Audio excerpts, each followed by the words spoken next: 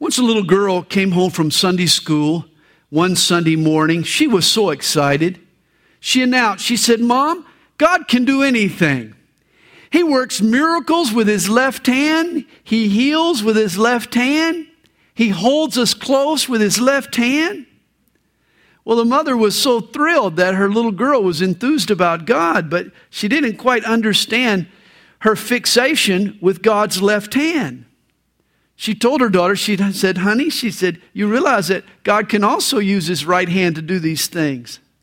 The little girl, she shook her head. She said, "No, Mom, no, he can't. We learned in Sunday school this morning that Jesus is sitting on God's right hand."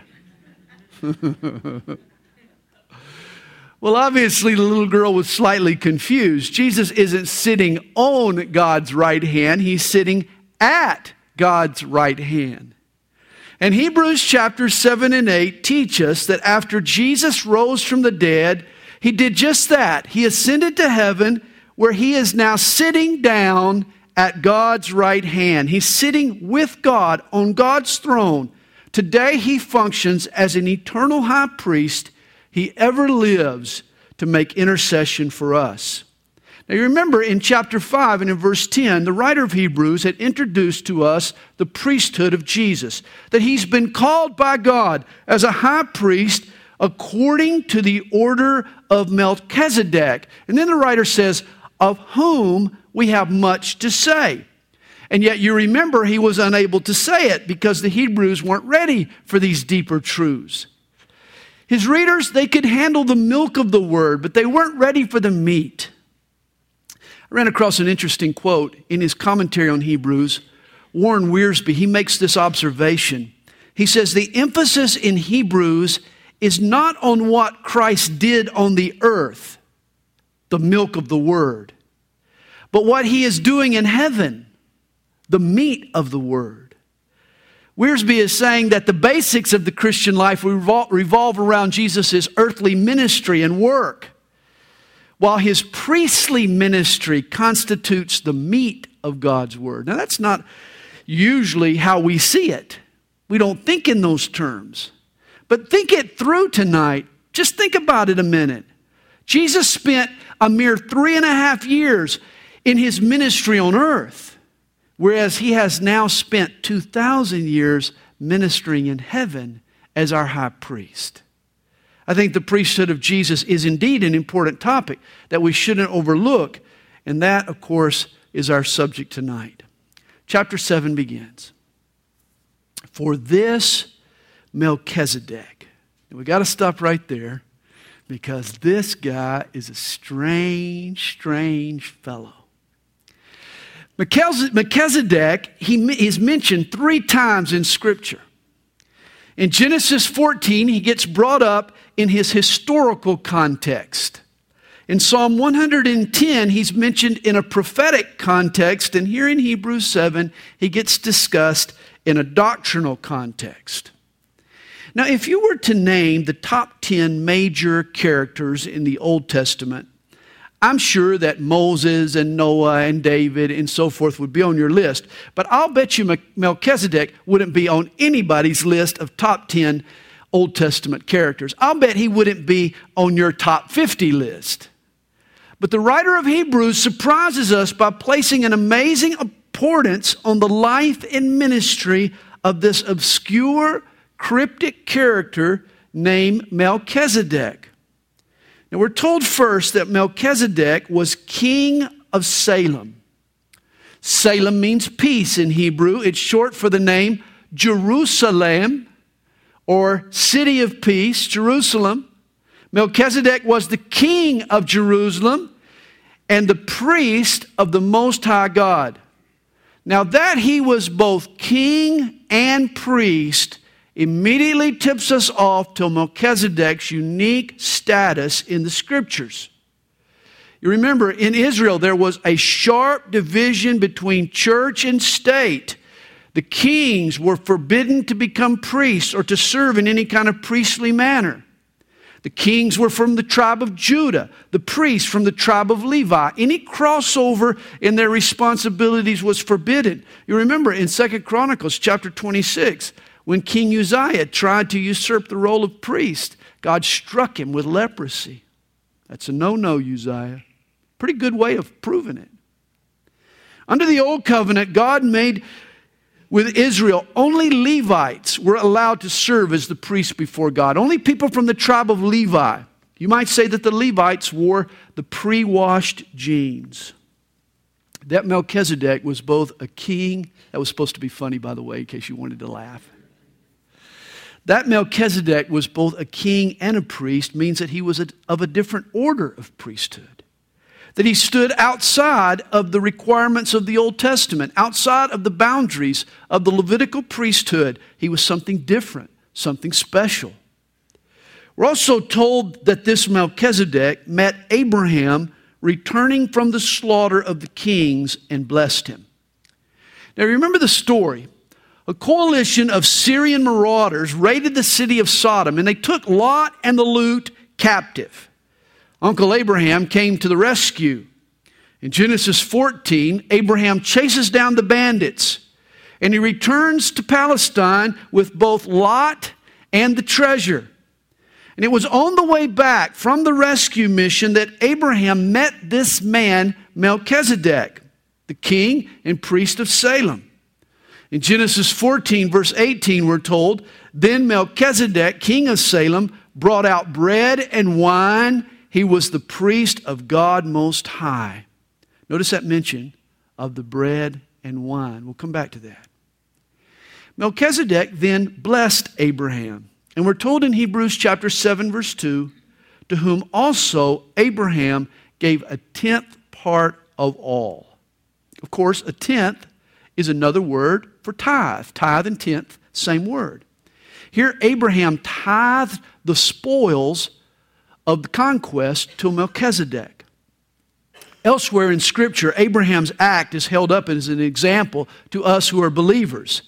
This is where we get the principle of tithing, or of donating a tenth of our income to support the priestly ministry of the Church of Jesus.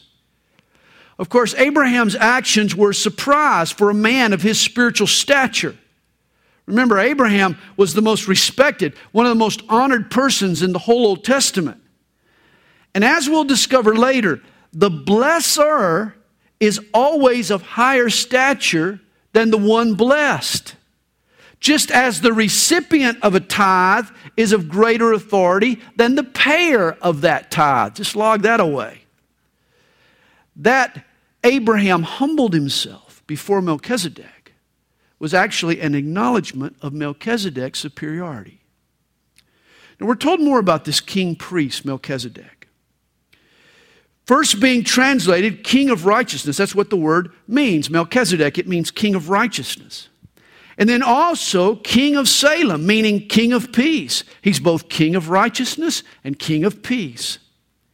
He is without father, without mother, without genealogy, having neither beginning of days nor end of life, but made like the Son of God. That's a hint.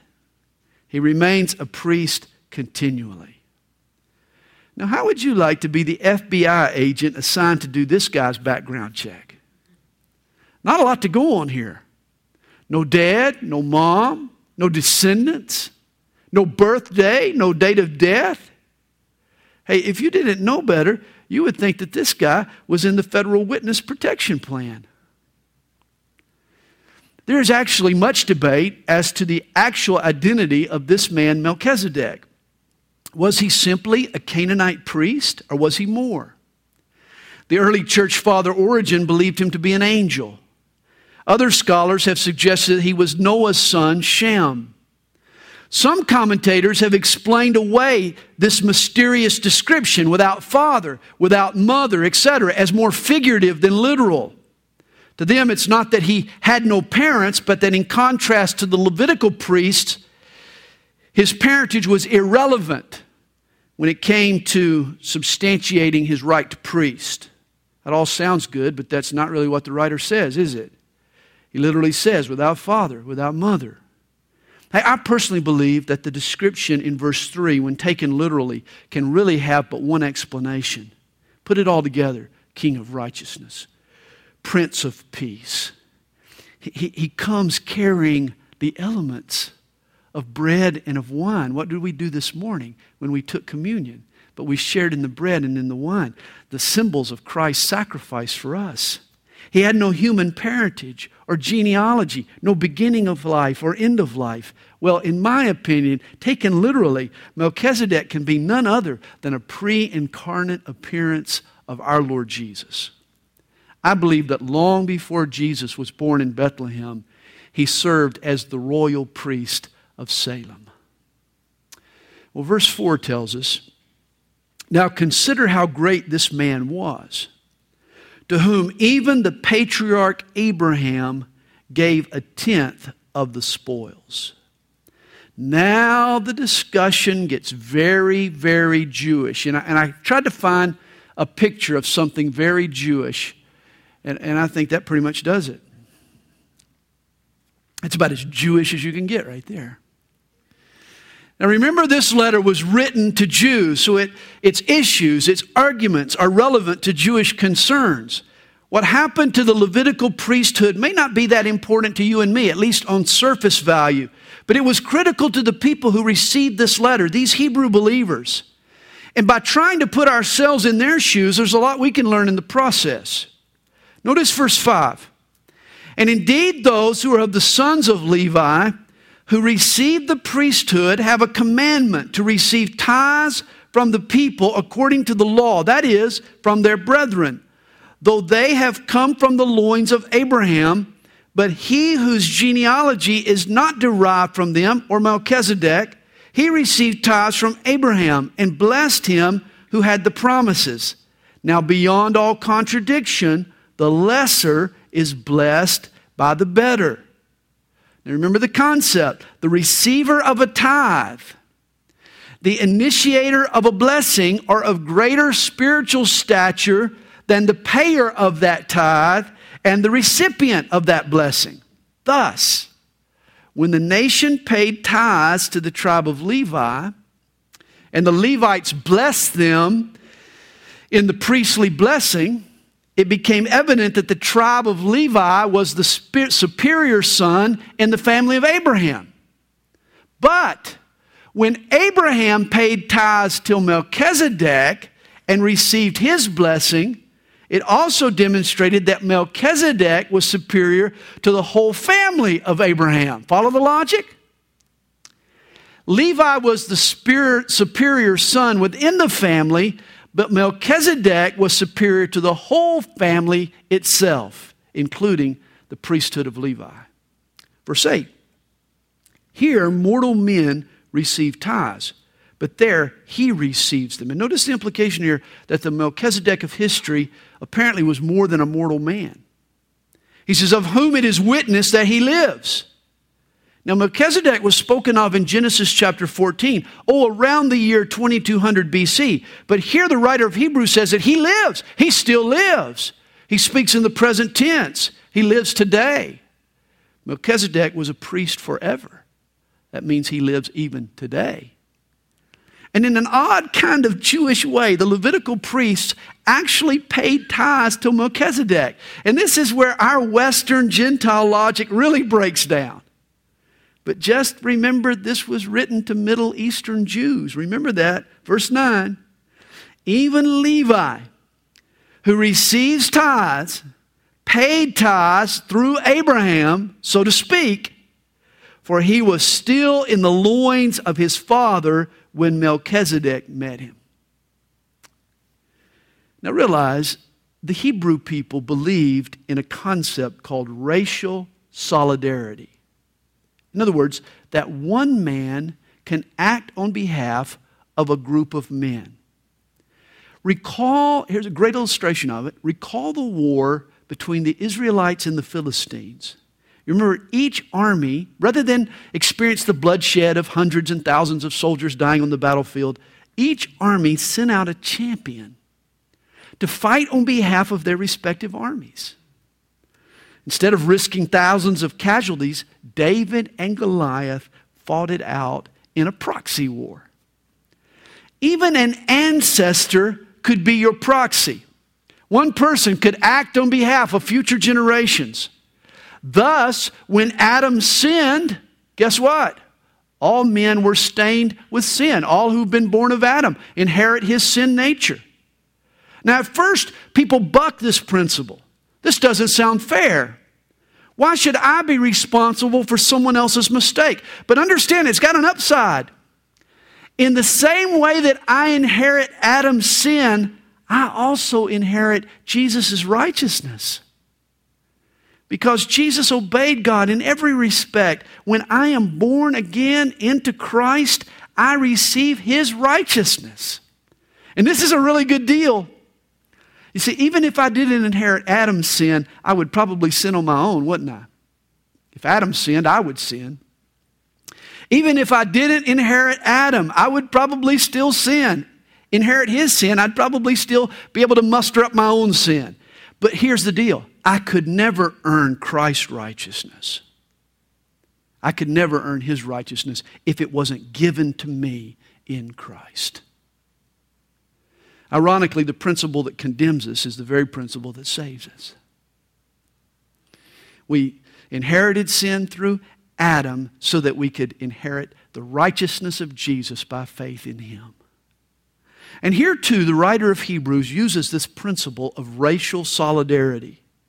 When Abraham paid tithes, the Levites were still in his loins. Think about this. They were still part of his progeny. They were in his Levi gene, so to speak.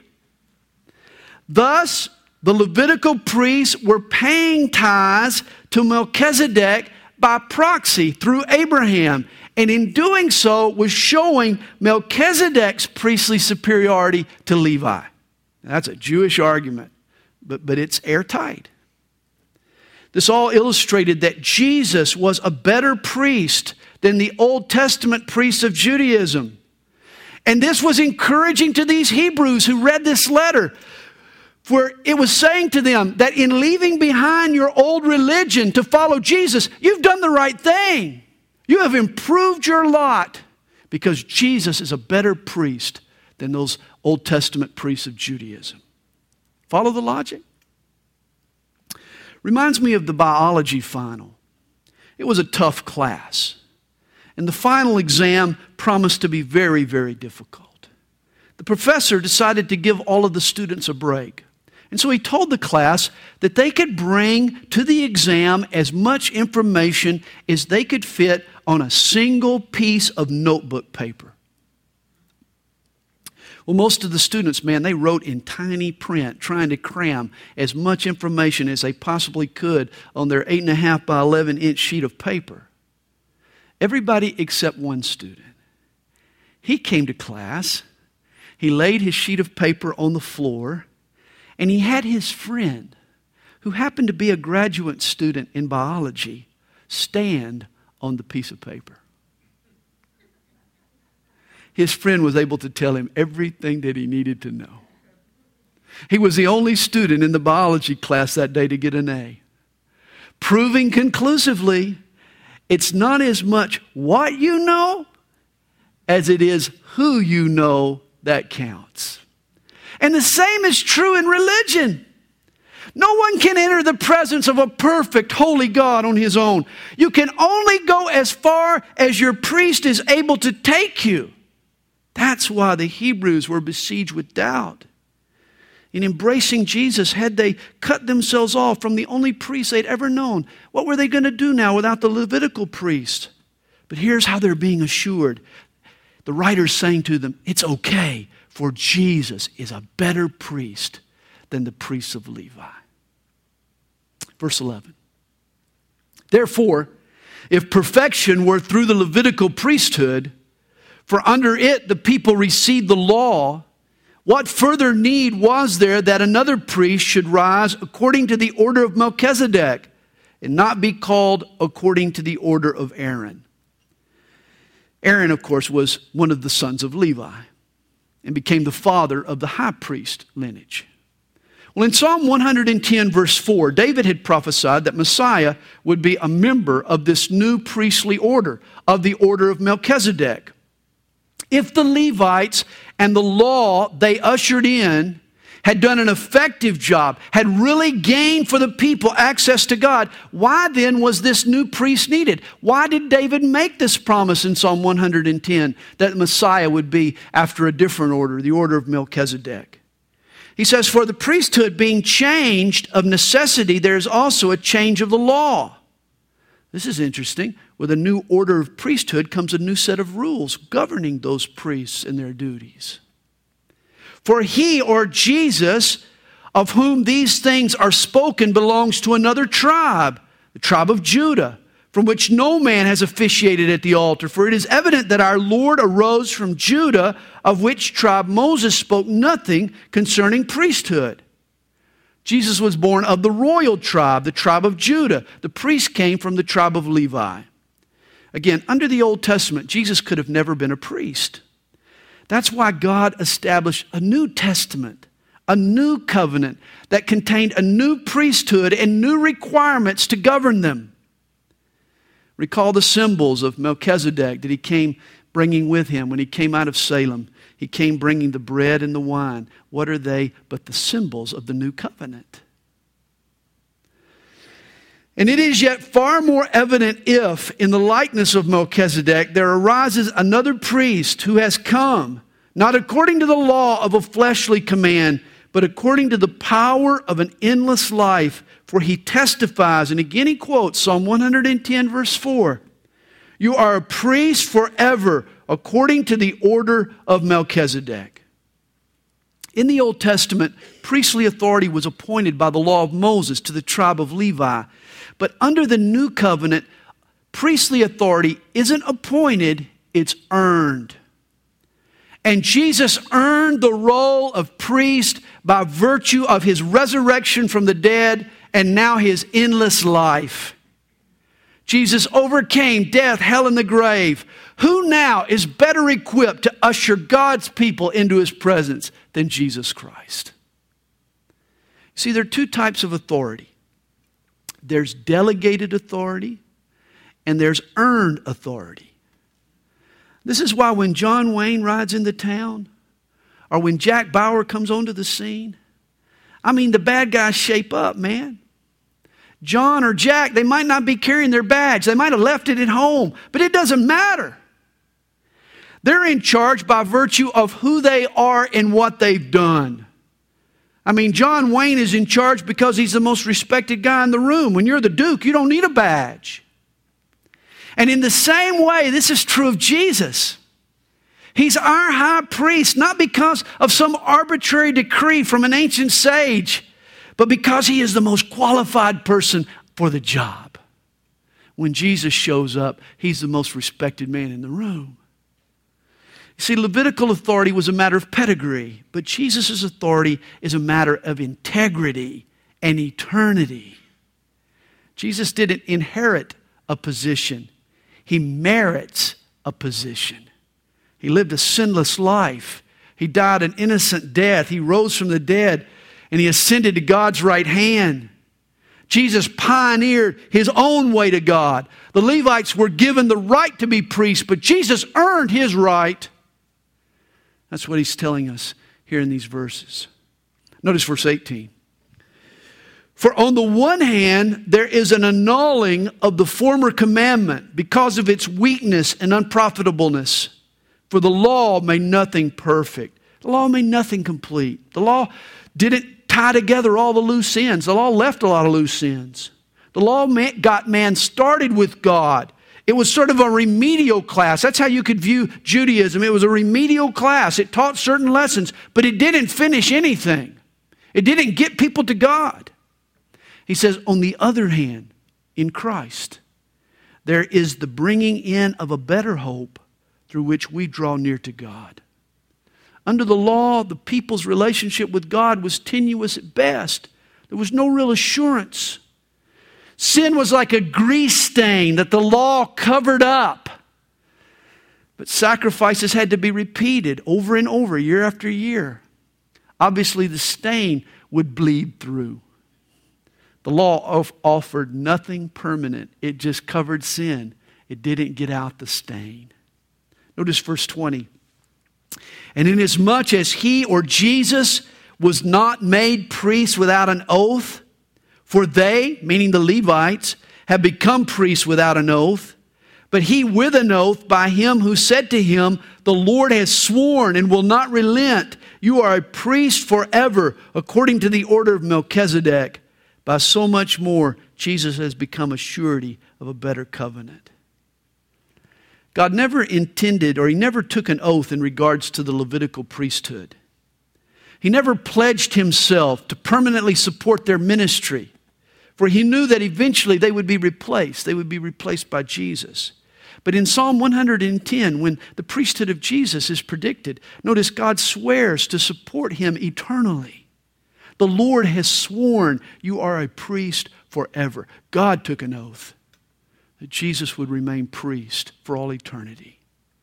This is why the hope that Jesus brings is so much better. And there were many priests because they were prevented by death from continuing. Now here was another weakness of the Levitical system. The Levites kept going to the bullpen. Their starters could never finish the game. I mean, the ministry was transitory since they kept dying off. You know, the Jewish historian Josephus, he said that there were 83 high priests from the time of Aaron up until 70 AD when the temple was finally destroyed. 83 priests. The Jewish Talmud, it held an even higher number. It claimed 18 high priests served in Solomon's temple and over 300 in the rebuilt temple. The point is that no high priest was permanent. You might say the Levites were here today and gone tomorrow. About the time you gained confidence in one, he'd die off. And you'd have to develop confidence in another.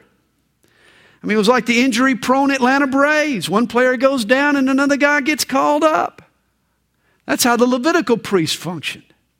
Verse 24. But he, meaning Jesus, because he continues forever, has an unchangeable priesthood. Jesus doesn't die. Jesus never pulls a hamstring, nor blows out an elbow.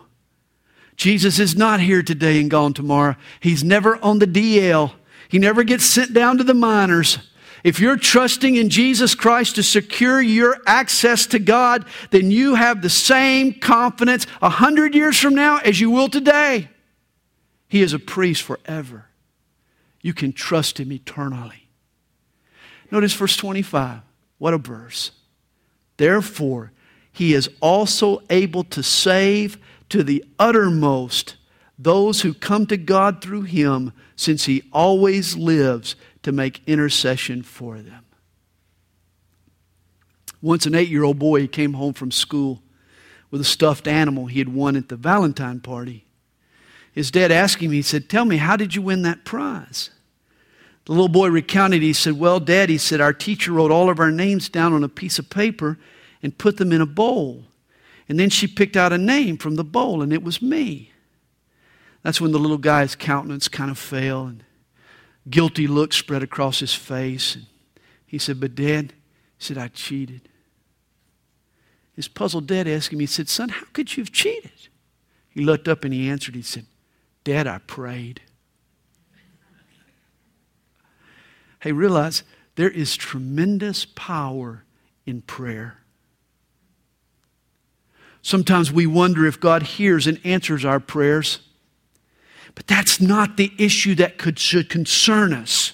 Here's what we should be asking. Does God answer Jesus' prayers? And I think we would all conclude, absolutely he does. Yes, he does. Well, that encourages us, for Jesus is in heaven praying for you and me. What confidence that should give us. Jesus always lives to make intercession for us. When I grow apathetic or when I get distracted, Jesus still stands before the eternal judge as my righteousness. When I blow it horribly, Jesus reminds the court that his blood has paid for my forgiveness.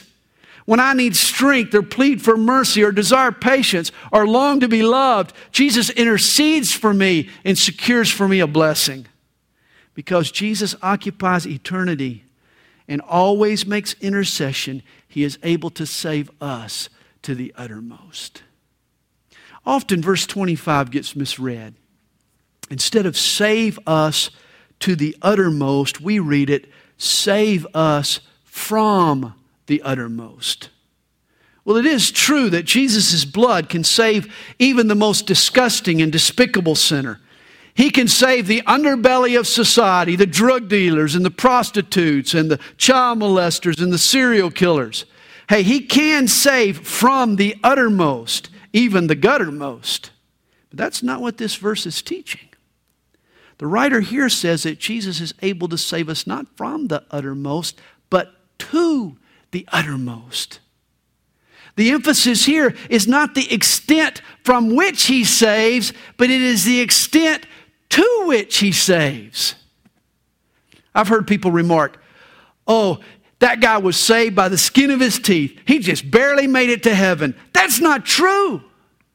Nobody that Jesus saves just barely makes it to heaven. When Jesus saves you, my friend, you're as saved as you can get.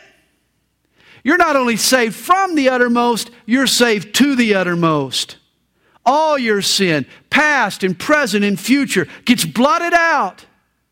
Jesus' forgiveness is complete, and it's total, and it's permanent, and it's forever. As long as you trust in Christ Jesus, your standing with God is as sure and steady and unchanging as it can be. Doesn't that give you hope? It should. You know, there are things in life that occur incrementally and gradually. Buying a house, for example. You know how this works. You pre-qualify for a loan, and then you find your house, and then you offer the contract, and then the buyer counters, and then you counter back, and then contingencies get added, and then the contract is finally signed. Then you actually go to qualify for the loan. Then the process really starts. Survey has to be done, title search, an inspection, a termite letter, on and on it goes. Thankfully, our relationship with God doesn't develop like that. It doesn't develop gradually. Did you know you don't have to pre-qualify with God? Aren't you glad there are no counter offers? Aren't you especially glad there are no inspections? God promises to take us as is. There's no waiting. There's no wondering if you'll be accepted, if the deal will actually go through. No. When you embrace Jesus Christ with your whole heart, God closes the transaction immediately, and He moves in spontaneously. From the very first moment you believe, you are as saved as you can possibly get.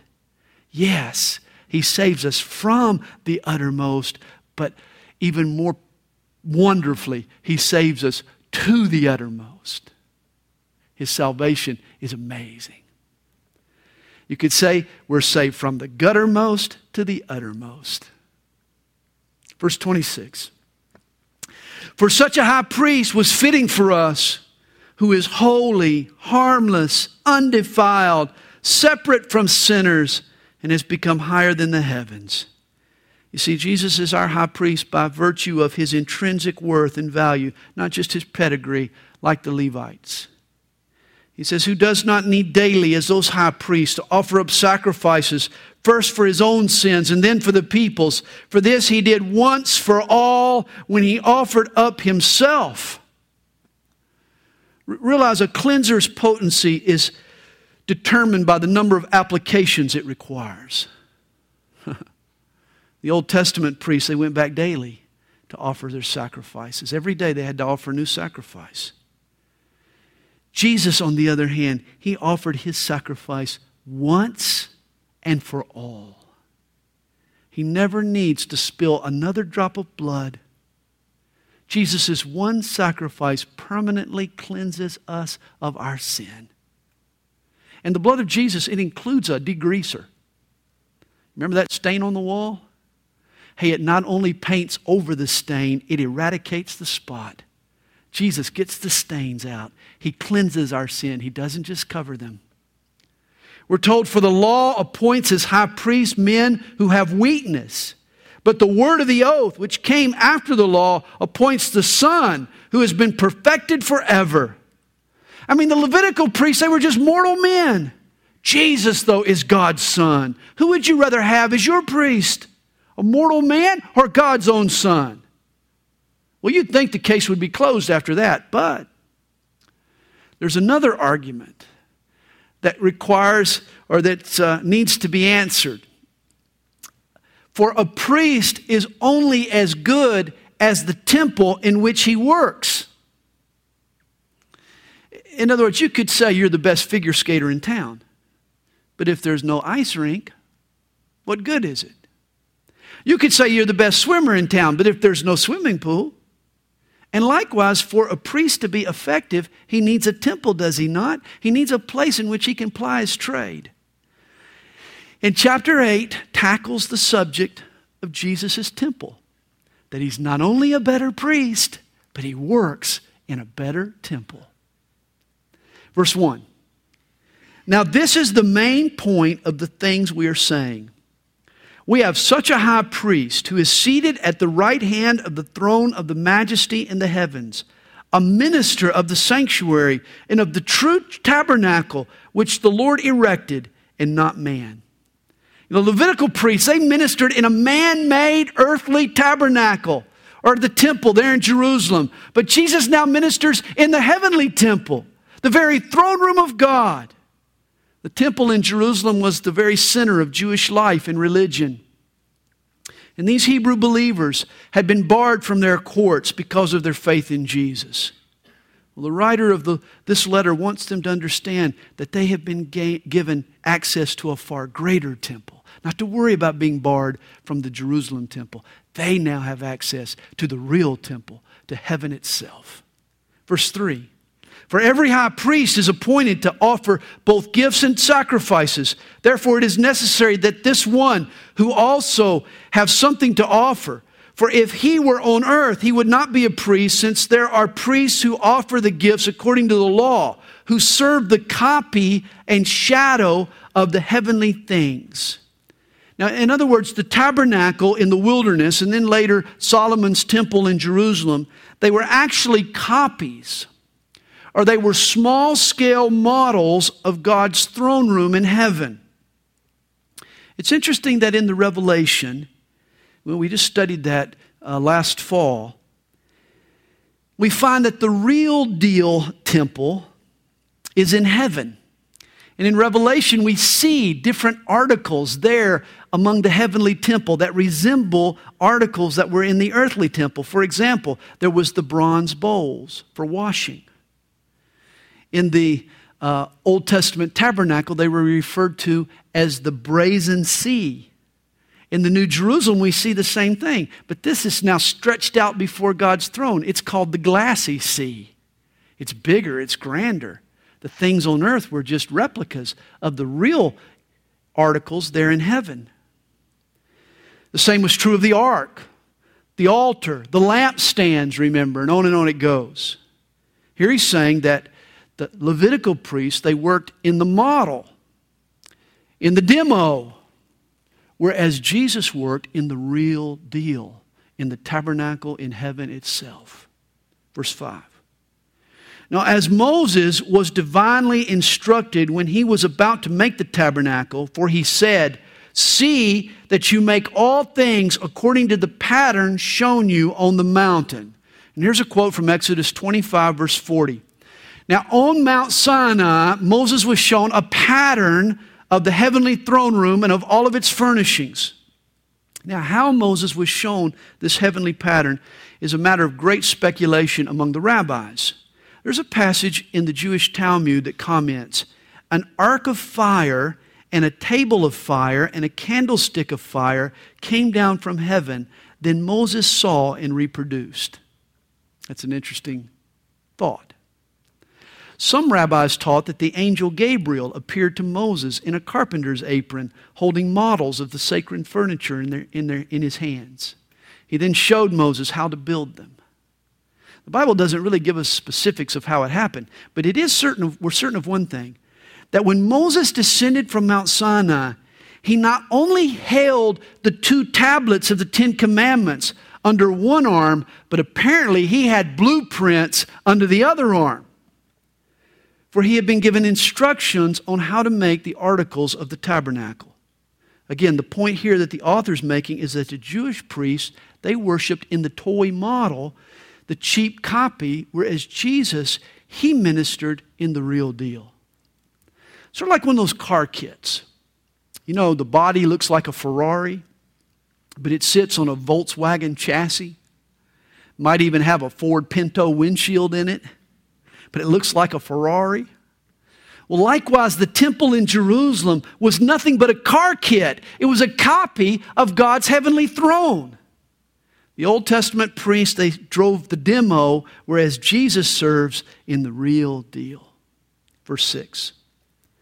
But now he has obtained a more excellent ministry, inasmuch as he is also mediator of a better covenant, which was established on better promises.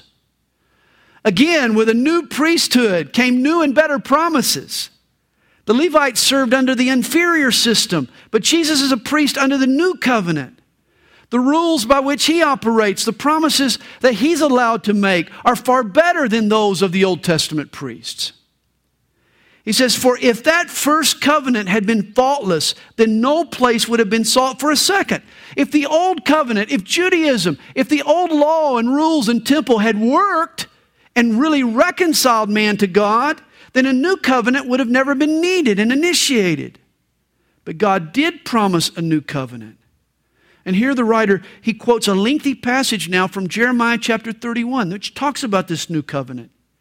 He says, because finding fault with them, he says, behold, the days are coming, says the Lord, when I will make a new covenant with the house of Israel and with the house of Judah, not according to the covenant that I made with their fathers in the day when I took them by the hand to lead them out of the land of Egypt, because they did not continue in my covenant, and I disregarded them, says the Lord. Those 2 stone tablets of Moses that were imprinted with God's law, here was the problem. They couldn't impart God's power to keep the law. So you got the law. Well, if you can't keep it, what's the deal? We not only needed the law, we needed the power to keep it. The law was a stipulation without any motivation. The law was like an x-ray. It was intended to diagnose the break, but it did nothing to offer any healing. The better covenant would bring healing and help and strength and power to our lives. Verse 10, still quoting from Jeremiah, for this is the covenant that I will make with the house of Israel. After those days, says the Lord, I will put my laws in their mind and write them on their hearts, and I will be their God, and they shall be my people. This is the better covenant. This is the new covenant under which we now serve and we now live. Under the new covenant, God no longer writes His law on stone tablets. He now etches His will and His intentions and His desires into human hearts. He writes His law on our hearts. In other words, when a person becomes a Christian, they're a new creation in Christ. You have received new instincts, new passions. When you become a Christian, my friend, God gives you a new heart. He puts in your heart a desire to love Him and love others. He not only gives us the stipulation, He gives us the motivation to keep it. Dr. Christian Barnard was the first surgeon to perform a human heart transplant. Once he asked a patient if he wanted to see his old heart. Barnard, he took Philip Bellberg into a room and he opened up a cabinet. The doctor took out a glass jar and handed Philip his old heart. For a moment, there was nothing but silence. Philip Bellberg was the first man in history to hold in his hands his own heart.